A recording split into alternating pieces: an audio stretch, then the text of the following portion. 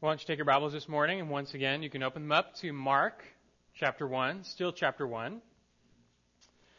I feel like we've covered so much ground already, but it's really just beginning here in Mark. The first chapter gets us up to speed on things and fast. Mark chapter 1 is like the ministry of Jesus from 0 to 60 in about 6 seconds. We start off with the ministry of John the Baptist, the forerunner to the Messiah. And John's ministry culminates in the baptism of the Messiah himself, Jesus of Nazareth. And this is, you could say, the inauguration point of his ministry. And immediately after this, as a first order of business, Jesus is led into the wilderness to be tempted by the devil. Here Jesus is tested, he is proven, and he begins to conquer and overcome the kingdom of darkness. In Jesus, the kingdom is at hand. After his temptation, Jesus ministers in the south for some time, just like John, making disciples, preaching. But almost just as quickly as John enters the scene, John exits the scene. He is arrested. And consequently, Jesus moves his ministry from Judea in the south up to Galilee in the north. And upon arriving in Galilee, Jesus first decides to go fishing at the Sea of Galilee, fishing for disciples, that is. He calls Peter, Andrew, James, and John to follow him full-time, to leave behind the fishing world and to become fishers of men. This is where we left off last week, and this morning we come to find out what happens next. We've just been introduced to Jesus. We're just starting to see who he is and what he does. He just starts calling disciples, and we wonder, what's his ministry going to be like? If you're reading this for the first time, what's going to happen next? What is his ministry going to be characterized by? Will Jesus be exclusively a preacher and a baptizer like John? Will he take his disciples out into the wilderness and just live in seclusion like some did? Or will he take them down to Jerusalem and become a part of the establishment? In the passage we have before us today, we come to see just what to expect from the ministry of Jesus. And it's not like anything the people had ever seen before.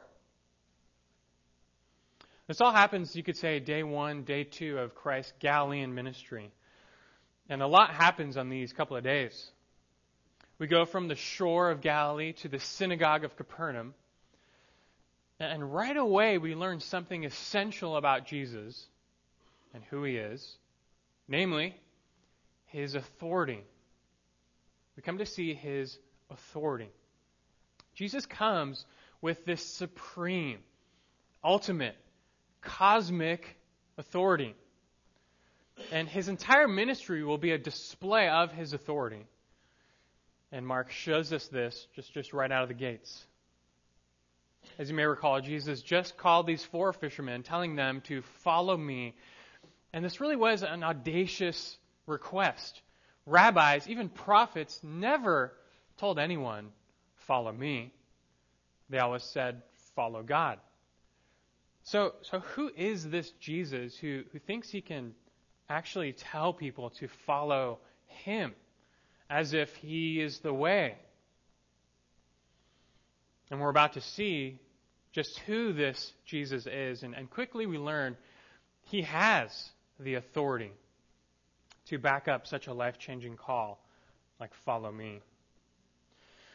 Now, as we get going, though, I want us to stop and think just for a moment about authority in general. Just what is authority? The concept of authority is the right or the power to have others do what you want them to do. You have the ability to direct their actions and also the power to enforce a punishment, a penalty for failure. But there are different types of authority a person can possess, different sources of authority. For instance, there's the authority of competence. This is where you listen to a person because he or she knows what they're talking about. They're an expert in their field, they're learned, they've proven they can handle the job. And imagine you're a heart surgeon and this is your first heart surgery.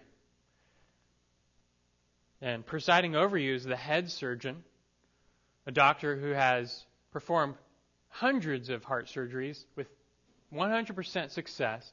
Seems like he knows everything about heart surgery. And so when this head surgeon tells you what to do in the surgery, are you going to listen to him? Of course you are. This person knows what they're talking about. They're competent far more than you are. If you don't listen, it can have disastrous consequences. Jesus has, of course, the authority of competence.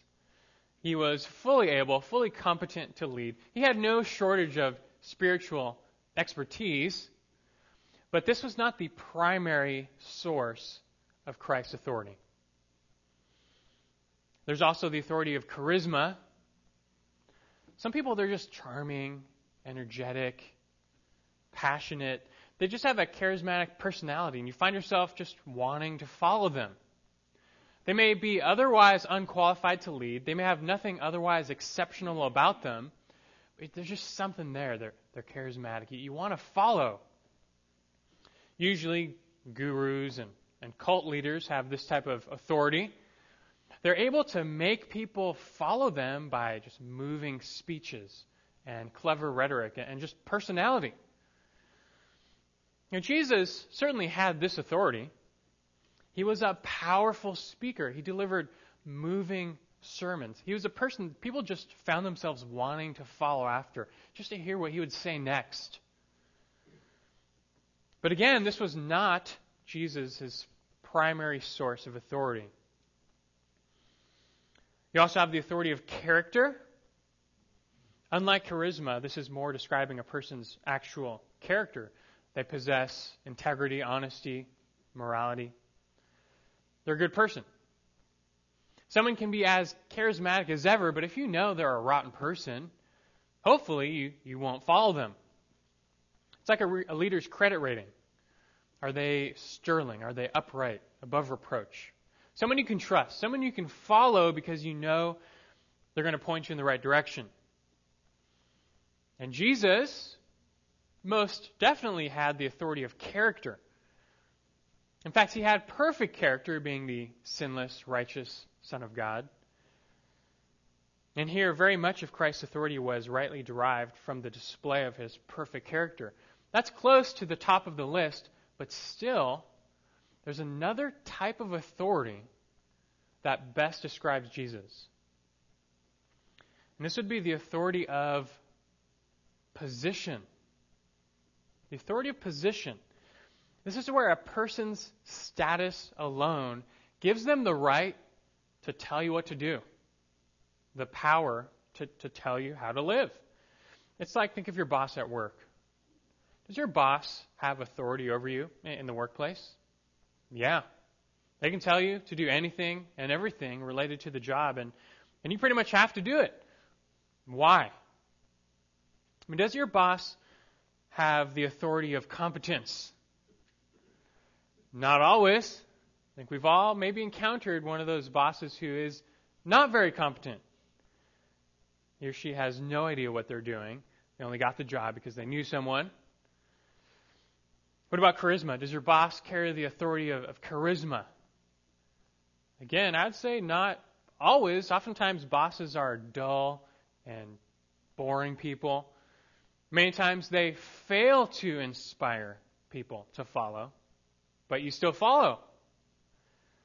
What about character? Does your boss possess the authority of character? They're just so upright, you just want to follow them. I think we've all heard of or maybe experienced that truly wicked boss.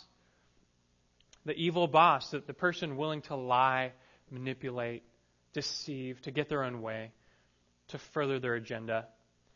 But even still, you follow, you listen, and you obey. So where is your boss getting this authority? It is simply the authority of position. They are above you in position, in the workplace at least. And that's it. That's all they need. Their status alone, just that title, boss, that's all they need. And they have total authority over you. They have the right and the power to tell you what to do. And if you don't, they have the authority to enforce consequences. And the same goes for Jesus. He does have authority based on his competence, charisma and character, but his ultimate authority is derived simply from his position.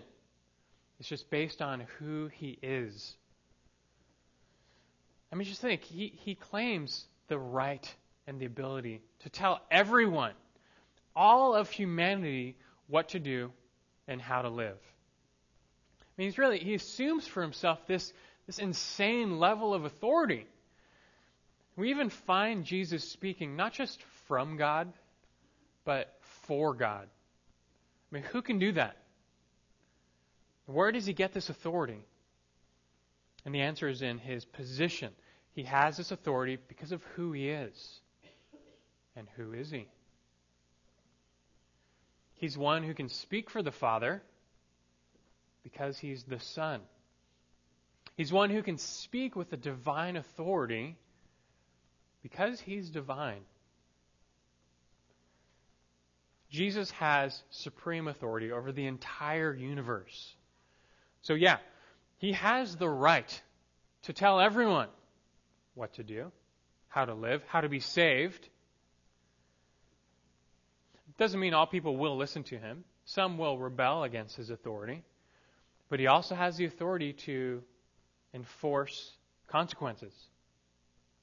Either way, he is supreme. Colossians chapter 2, verses 9 through 10 says this: "For in him, Christ, all the fullness of deity dwells in bodily form, and in him you've been made complete, and he is the head over all rule and authority." He's at the top of the list. This supreme authority is central to Christ's person and work. His authority was just previewed in his call of the 4 fishermen. This is just this piercing, authoritative call, "Follow me." And now as we continue on day 1 and day 2 of his Galilean ministry, we see his authority further on display. He's going to show the world his supreme authority. The authority he possesses just by nature of his nature. And when it starts, it doesn't stop. When Jesus begins this display of who he is and his power and his authority, it doesn't stop for the rest of his ministry. When all is said and done, when the dust settles, you realize that this person, this Jesus, he has authority over every atom in the universe, over every planet and star, every angel and demon, and certainly over every human being that has ever lived. And as you realize this, if you find yourself still rejecting him and his word, at the very least, you stand very self-condemned. Now, this is enough on authority in general. Let's see his authority in action now. As soon as Simon and Andrew, James and John, drop their nets, clean the sand off their feet, put their sandals on, and get in line with Jesus, they're off into town. They head into the nearby town, and we pick things up this week in verse 21. We're going to be looking at today Mark chapter 1, verses 21 through 28. But we'll read as we go along. To begin, just look with me at Mark chapter 1, verse 21. After calling the 4, they went into Capernaum. And immediately on the Sabbath, he entered the synagogue and began to teach. Verse 21 transitions us to a new setting. We move from the shore of Galilee to the synagogue of Capernaum. And Capernaum was a town on the northern shore of the Sea of Galilee. And it's likely this is where Jesus called the 4 fishermen to begin with, because this is where they lived. Capernaum was their home. The passage we have next week, we actually enter the home of Peter and Andrew and Peter's wife and Peter's mother-in-law. And Jesus resides there. Now, Peter and his brother Andrew, they used to live in Bethsaida, which is a town actually just 2 miles to the east. Very close. But recently they moved to Capernaum because most likely it's a better fishing town. Capernaum was located next to the main trade route between the Mediterranean coastal plain and Damascus, and it really was an industrious city. Even back then, it had this 2,000-foot long, 8-foot wide seawall and several piers that stretched out 100 feet into sea. It's pretty remarkable for back then. The population consisted mostly of Jews who were fishermen, merchants, farmers, artisans, a few tax collectors, like a guy named Matthew, who we'll meet later. But it was a key fishing town. It was next to a key trade route. It was surrounded by fertile farming land. So Capernaum really was the most prosperous or affluent town in the region. This was a good place to be. The city was mostly full of Jews, but it also housed a small Roman garrison. And the Romans, they lived in a better part of town. They had better living quarters. They had some of the luxuries that Roman culture afforded, like the Roman baths. Pretty luxurious back then, like your spa treatment. The Roman baths had 3 different rooms with 3 different heatings for this, like an ancient spa treatment. There was the caldarium, which was like your spa room, your steam room. There was the tepidarium. You would move from the hot to the lukewarm. And then the frigidarium, which was ice cold. They imported snow for these cold baths. It's really clear the Romans lived a lot differently than the Jews. But in Capernaum, they had good relations. The Romans and the Jews got along. And Luke chapter 7 actually tells us that in this city, there was a very rich Roman centurion. He actually loved the Jewish people. He highly regarded the Jews, and he built for them their synagogue. This is the synagogue that Jesus will shortly be entering. But one more note on Capernaum, something important for you to know. Not only was it the home of the 4 main disciples, but after this point, Capernaum becomes the home of Jesus. This becomes his new home base, the new center of operations for his ministry, Capernaum. You may remember how he was rejected from his hometown of Nazareth. And after that, he chose instead Capernaum as the place to call home in between trips. He would spend most of his time traveling and preaching because that's what he came to do. But when it was time to take a rest, he would return to Capernaum. Capernaum was a good choice for Jesus. It was centrally located and it was away from the real Roman authorities. Not the centurions, but the real authorities. I mean, just down the lake, just 7 miles south on the lake, was a city called Tiberias. And that's the city which Herod Antipas made his capital. And just so you know, that's the same Herod who just had John the Baptist arrested and later would have John the Baptist killed. So by residing in Capernaum, Jesus could avoid a confrontation with the Roman authorities until, of course, the appointed time had come. So now, anyway, we're in the city of Capernaum, and it's on the Sabbath. And most of you know that for Jews, Sabbath was their holy day, day of rest, a day when no work was to be done. It was a day of worship. From Friday sundown to Saturday sundown, they were to worship the Lord and do no work. And as was their custom on the Sabbath, they would make their way to the local synagogue and hear the Torah read. And this is where we see Jesus go. They went into Capernaum, verse 21, and immediately on the Sabbath, he entered the synagogue and began to teach. Now, this is not the last time we'll encounter Christ in a synagogue. So let's just, for the time being, ask, what exactly is or was a synagogue? You remember, if you read the book of Acts, you see Paul all the time as he's going off on these missionary journeys, preaching the gospel. Every time he enters a new city, where's his first stop? It's the local Jewish synagogue. So what exactly is this place, this synagogue? Well, the synagogue was not like the temple. Totally different. There's only one temple. It was in Jerusalem. That's where the priests lived and resided and ministered. That's where they still had animal sacrifices. And that's where every year the Jews would make a pilgrimage to the temple for a feast like the Passover.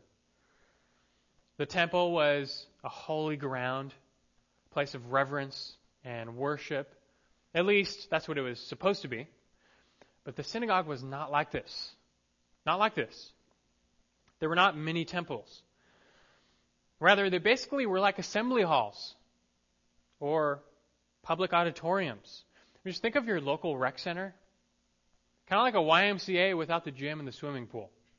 They were just meeting areas. It was their central meeting place, and the building was multifunction.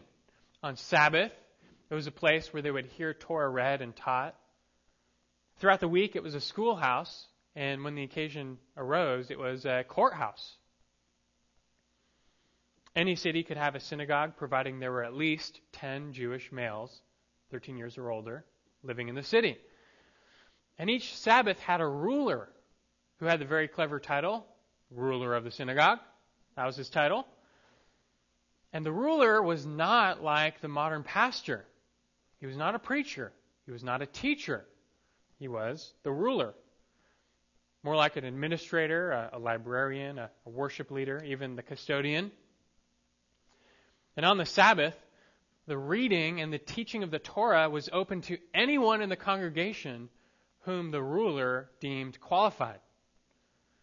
Anyone selected by the ruler could stand up, read from the Jewish Old Testament, and then proceed to teach.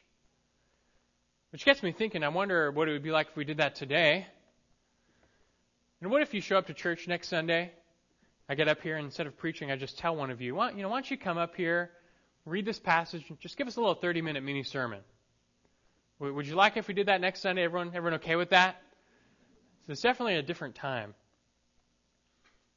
Anyway, on the Sabbath, after gaining approval, Jesus would have stood up. He would have read either from the law or the prophets. Then he would have sat back down from the front and proceeded to teach. And this is where we see it. From here on out, the moment he opens his mouth, we see his authority on display. This is where we want to go. Let's begin now to observe the supreme authority of Jesus on display. First, I want you to note his authority in word. First, his authority in word. And look at verse 22. As he began to teach, verse 22, they were amazed at his teaching. For he was teaching them as one having authority, and not as the scribes. As is often the case, Mark doesn't tell us what Jesus said. What's the content of his teaching that afternoon? We don't know. This is the reason why Mark is the shortest gospel, because he often just leaves out the long sermons of Jesus. Jesus obviously said more than all of the Gospels tell us, but at this juncture, Mark is more concerned with telling us how the people responded to his teaching. And how did they respond? It says the people were amazed. They were amazed at his teaching. This word for amazed means astonished, overwhelmed, set back. It's like a blow to the stomach. It just kind of knocks you back. It's like being blind your entire life and then gaining your sight. And just imagine as you open your eyes for the first time that the wonder, just the astonishment, the sense of awe. And that's what was happening here. These people were spiritually blind, and the light is finally dawning on them, and it just amazes them. It shocks them. For years, these Jews in Capernaum were spiritually starved. They were completely malnourished when it came to the teaching and the true understanding of God's Word. And sadly, this still happens today. I mean, how many churches out there are there which feed their congregations a steady preaching diet of cotton candy, chocolate, and sugar? And it sounds appealing, but after a while you realize there's no nourishment here, and you start to get sick. But the Word of God is not like that. It's exciting, but it also nourishes you. And Jesus here, as he speaks the true Word of God, it's like he's hitting the people with a spiritual feast. And it's just more than they can even take. It's often been found that when someone is in starvation mode, they can't take normal food right away. You always hear that story about someone who gets lost in the woods for a couple of weeks and they're in starvation mode. If you find that person, you can't just give them a feast. Their body will reject it. They won't keep it down. It's too much of a shock to their system at first. And that's what's happening here. Jesus frequently spoke in such a way that it shocked the people. It was just like, overload. It was too much truth, and they hadn't been used to it. And so it shocks them. And what made his teaching so amazing was that it carried this authority. This new authority, this great authority. They'd not heard this before. Jesus actually spoke like he knew what he was talking about. He actually spoke like what he was saying was true. Like this is truth. He spoke like he was talking not just from God, but for God. I want you to do this. You keep your finger in Mark and just turn over to Matthew chapter 5. Let's turn backwards to Matthew chapter 5.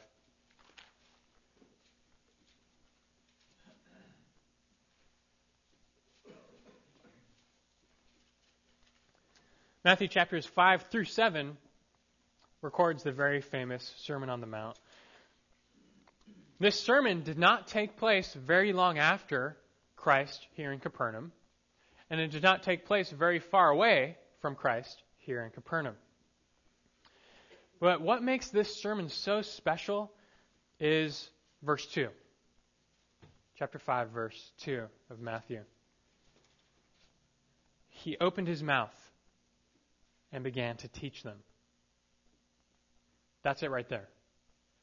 What makes it so special is that this all comes just straight from the mouth of Jesus. Meaning, in this sermon, we don't find Jesus just quoting other rabbis, which is all they ever did. We don't even find him reading a bunch of the Old Testament. Rather, he's giving this new direct truth. This is a new teaching with authority, a divine authority behind it. Look down at verse 27 of chapter 5. He does this all the time. This is just one example, but look at what he does.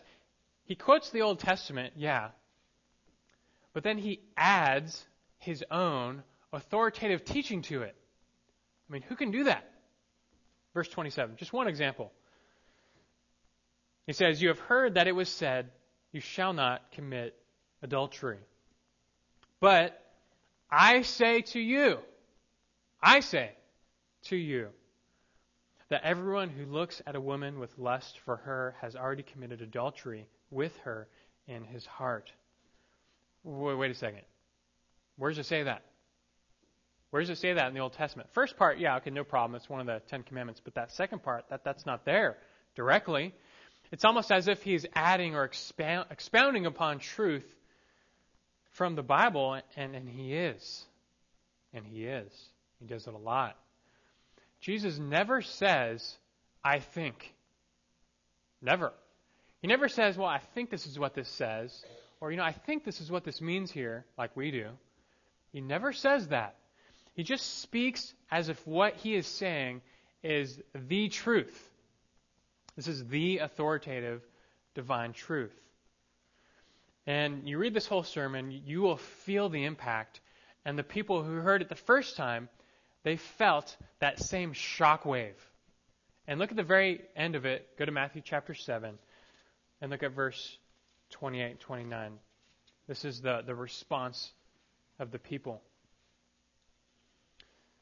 Matthew 7, verse 28. When Jesus had finished these words, the crowds were amazed at his teaching, for he was teaching them as one having authority and not as their scribes. Very similar. And as you turn back to Mark chapter 1, in Mark chapter 1, verse 22, the people in Capernaum, they also picked up on this same contrast between Jesus and the scribes. I wonder if there were any scribes in attendance that day, that Saturday afternoon as Jesus taught in the synagogue. Did they start to feel all the eyes in the room look at them? Did they start to sweat a little bit as Jesus was teaching with this authority? Did they squirm in their seats? Did they feel the heat? It's really no wonder why that the scribes later would turn on Jesus, because he makes them look bad. Only they were bad, so it's appropriate. But speaking of the scribes here, who were they? Who are these scribes? Well, the scribes were the experts of the Jewish law. And not everyone could read or write. And so scribes were needed to transmit and interpret and teach the people God's will. Well, what does God's will say? What does God's word say? Scribes filled that role. And the scribes, they basically were the gateway, the gatekeepers of the Jewish Bible, the Old Testament. They basically had a monopoly on what God's word said and then what it really meant. They became the authority on the truth, and you can tell, that quickly went right to their head and became a source of power over the people. They became like the rulers of the people because you had to go through them to find out what was God's real will. Even if you could read the Torah yourself, you couldn't interpret it like the scribes. They were the authority over the people, and they used that authority to assert themselves and their power over the people through the Bible. The scribes were like the PhD professors of their time, plus civil lawyers, plus rulers. The priests were different. Down in Jerusalem, the priests, they had this kind of regal authority among the people. But over time, this group called the scribes, they started to rise in authority because they were everywhere. The priests, you never talk to a priest. They're down in Jerusalem, but there's scribes in every city. They were oftentimes the rulers of the synagogue. They were everywhere. And some even came to be regarded as more authoritative than the high priest. And that's like the number one guy. When a scribe passed by on the street, common people would move aside. When a scribe entered a synagogue, common people would stand up, and he would get the best seat. You may be thinking to yourself already, these scribes sound like that group called the Pharisees. And for thinking that, you're right. Most of the scribes were Pharisees. And we will come to learn a lot about this group called the Pharisees as time goes on. However, the great authority these scribes assumed for themselves was false. And their teaching reflected that. Whereas a lot of the preaching today is just superficial, it's like cotton candy, the teaching of the scribes was like burnt toast. There's just nothing there. Just dry, pointless. They did not focus on the essential biblical truths, but on the petty aspects of the law, most of which were just made up.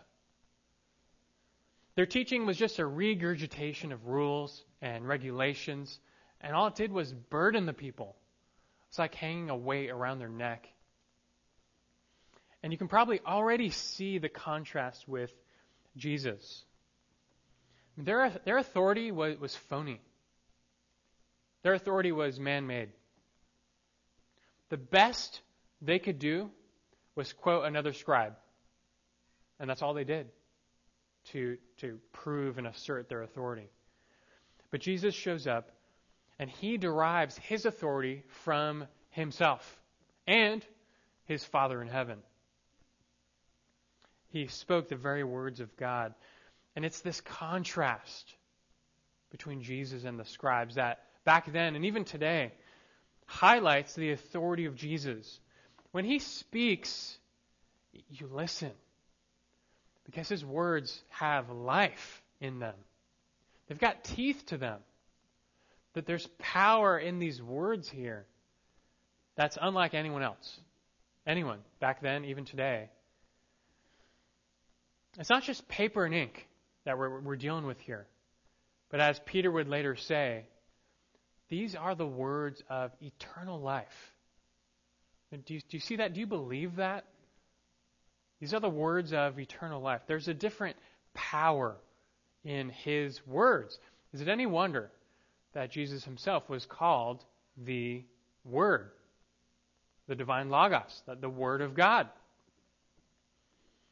And as Jesus begins his public ministry, just from when he first opens his mouth, we see nothing other than his supreme authority in word on display.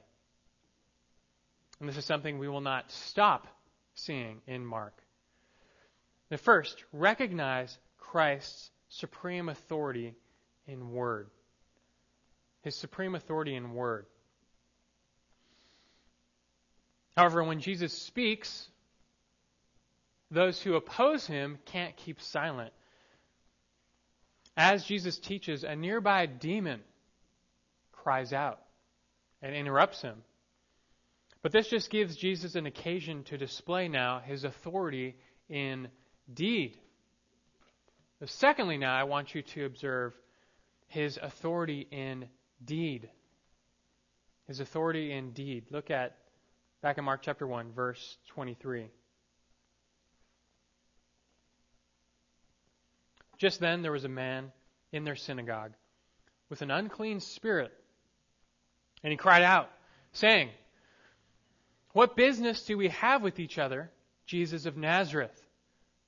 Have you come to destroy us? I know who you are, the Holy One of God." Today there's been a real resurgence in the belief of the supernatural, but it's all the fake stuff, like vampires and werewolves and zombies and all that stuff. I imagine most people today would still assent to the reality of demons, but not in the biblical sense. I mean, we're not talking about ghouls or goblins or ghosts. Demons in the Bible are very real spiritual beings, and they're called angels. Only demons are fallen angels.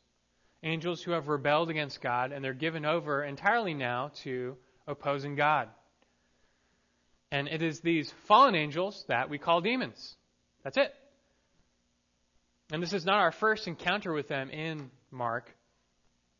Jesus himself already encountered the prince of demons, the greatest of the fallen angels, Satan. And that temptation and consequent victory over Satan in the wilderness was more significant than you may realize. Because not only was Jesus being tested and proved, but he was asserting his dominion over the kingdom of Satan in that encounter. That was the beginning.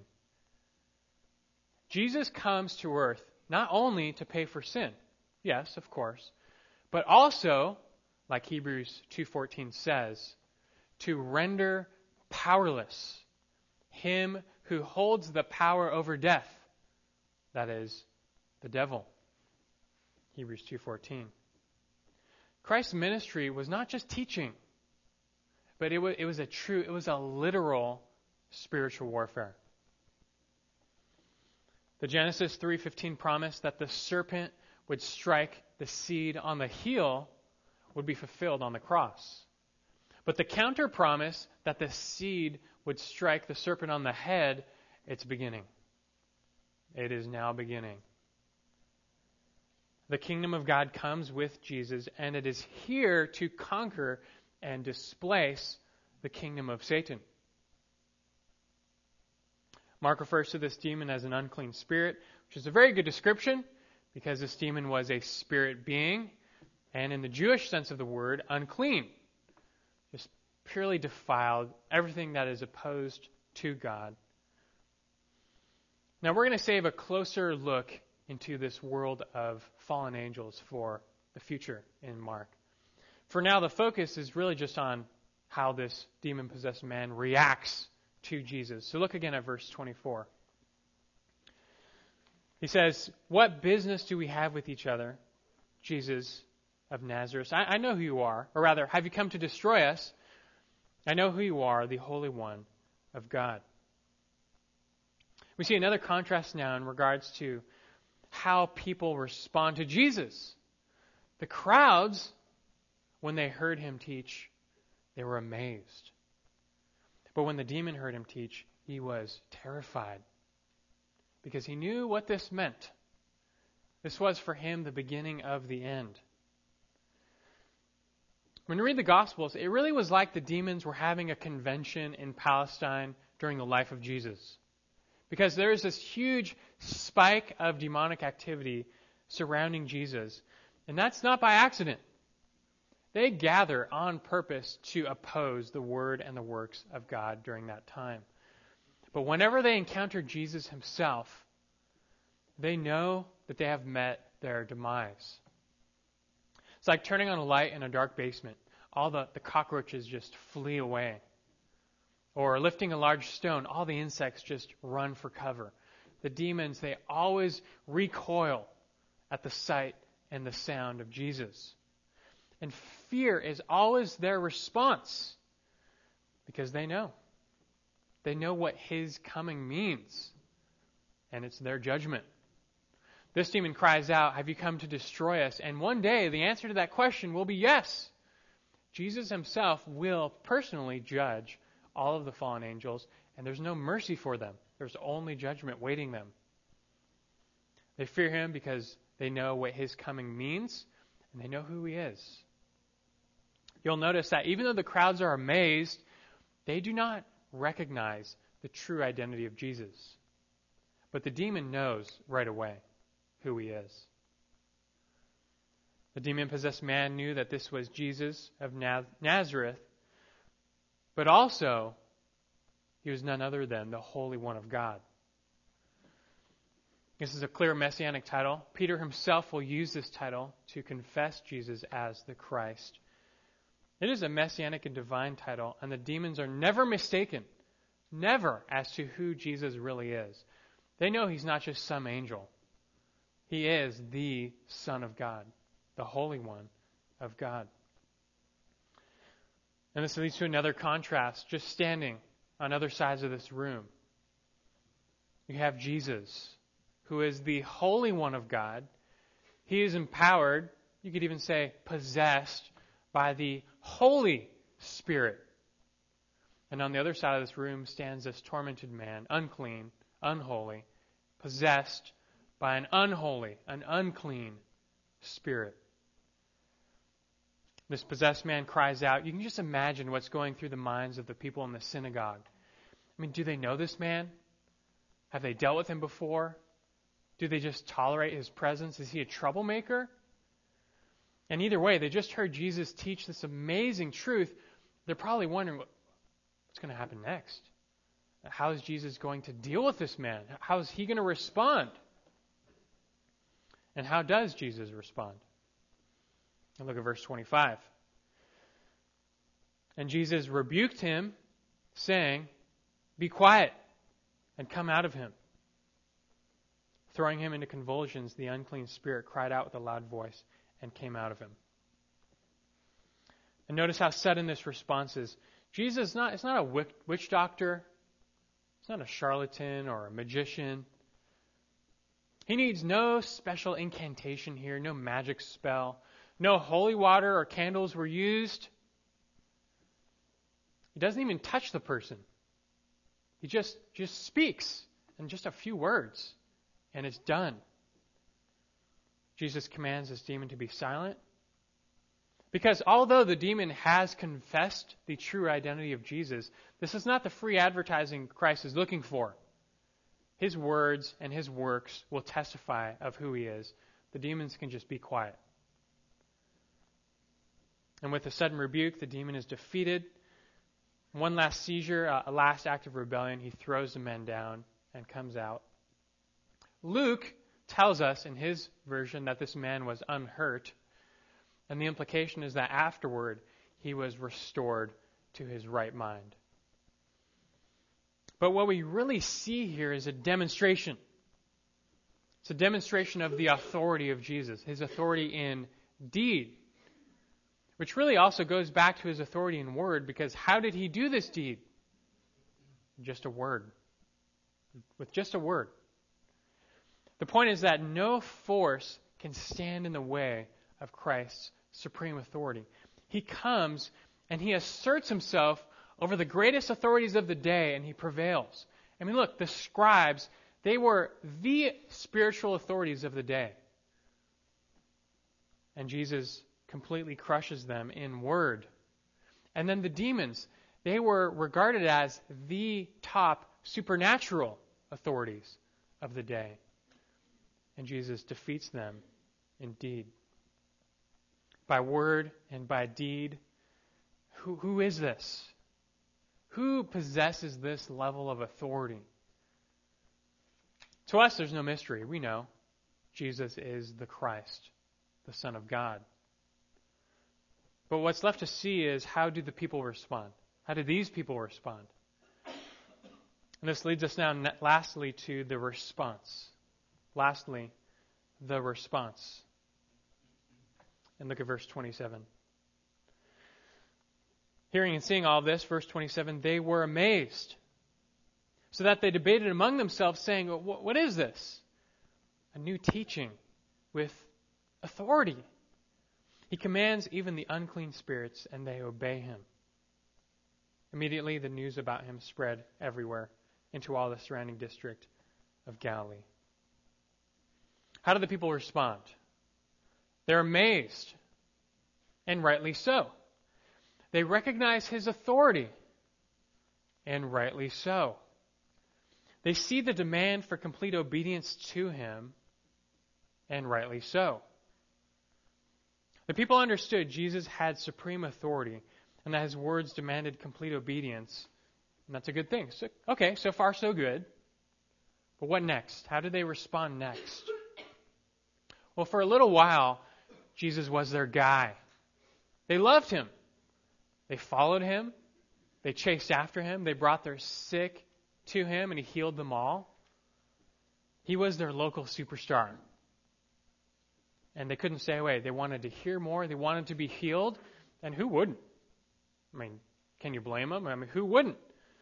But here's the real question. The real question. When all of the excitement settles down, all of your loved ones have been healed by Jesus, did they obey Jesus? Did they listen to his word? Did they actually heed all of his teaching? And did they in turn submit to his authority? And the answer for most of the people in this city, Capernaum, is no. Listen to this, Matthew chapter 11. Later in ministry, Jesus condemns his new hometown. And what does he say? Matthew 11. Just listen along. He says in verse 20, Then Jesus began to denounce the cities in which most of his miracles were done, because they did not repent. Verse 23, he says, And you, Capernaum, you will not be exalted to heaven, will you? You will descend to Hades. For if the miracles had occurred in Sodom, which occurred in you, it would have remained to this day. Nevertheless, I say to you that it will be more tolerable for the land of Sodom in the day of judgment than for you. That's how they responded. In the end, they rejected. And as you see this passage in Mark, you are meant to stop and ask, how do you respond to the authority of Jesus? Are you amazed? I hope you are. You should be. There's plenty more amazing things to come. Do you recognize his authority? I hope you do. You should. And again, his authority will be on display from here on out. But here's the kicker. Do you then obey? Do you follow? Do you submit to his authority, Or do you share in the condemnation of Capernaum? Some people, they think they've got this perfect excuse for not listening to the Son. They say, well, look, those people in Capernaum, I mean, they saw the miracles with their eyes. If I saw it with my eyes, yeah, of course I would believe and obey and all that. But I tell you, you have less of an excuse than them because you have the more sure word in your hand. You have the whole testimony, all of it. You have more than they had. As we progress through Mark, you are going to, I guarantee it, you're going to find yourself wondering, saying to yourself, how can the crowds, how can they hear this teaching? How can they see all these miracles and still not believe? How can they still not obey and follow Jesus? But wait a second. You need to realize this still happens today. And it may even be happening in you. Because we still hear Jesus teach in the Word with authority. And we still see Jesus do all those miracles in the Word with authority. Yet how many people still do not follow, do not obey, do not believe? Through the Word, Jesus still speaks and still works. Are you amazed? Do you recognize? Then do you follow? Do you obey? Trust and obey. For those who do not know this, that there is no excuse to give on the final day. You have nothing. There is no excuse you can give. You have heard and you have seen in word and in deed Christ's supreme authority. He has the right to tell you what to do. And He calls you, though, to repent and to believe, to turn from your sins, to give your life to Him, to follow Him. He has the authority to forgive you of all of your sins. Do you realize that? To save you. But if you reject, He also has the authority to judge you forever. But for those who are in Christ, you do follow Him. We praise God for that. But are there areas in your life where you're holding out? You're holding out. Are there ways in which you don't really follow and submit to His authority? Just think of all the hard things Jesus calls us to do in life with authority. I'll give you some examples just from the Sermon on the Mount. Jesus calls you to be truthful always. But you think, well, yeah, but that's going to get me into trouble sometimes. It'd really be so much easier if I could just tell this little white lie here and disobey God a little bit, but it's so much easier. He calls you to love your enemies and pray for those who persecute you. But you think, really? I really don't want to love my enemies. I want to hate them. He calls you to never fall into anger with others, and when someone offends you, to first take the log out of your own eye. But you think, but they deserve my wrath. They deserve my anger, and they need to pay. He calls you not to store up treasure on earth, not to serve money. But you think, I love money, and I love my possessions. Does this mean I have to give them up? We could go on, but the point is simple. Jesus has supreme authority, and He demands total obedience. Not 90% of your life obedience, not 99% of your life obedience. Total obedience. It's like He said in the Great Commission in Matthew 28, all authority has been given to me on heaven and earth. So why should you listen to Him? He places these radical demands on us. He demands our entire life. Why should you listen? Because He has supreme authority. Doesn't mean you're going to be perfect. And thankfully, He has the authority to continually forgive. And we do thank Him for that.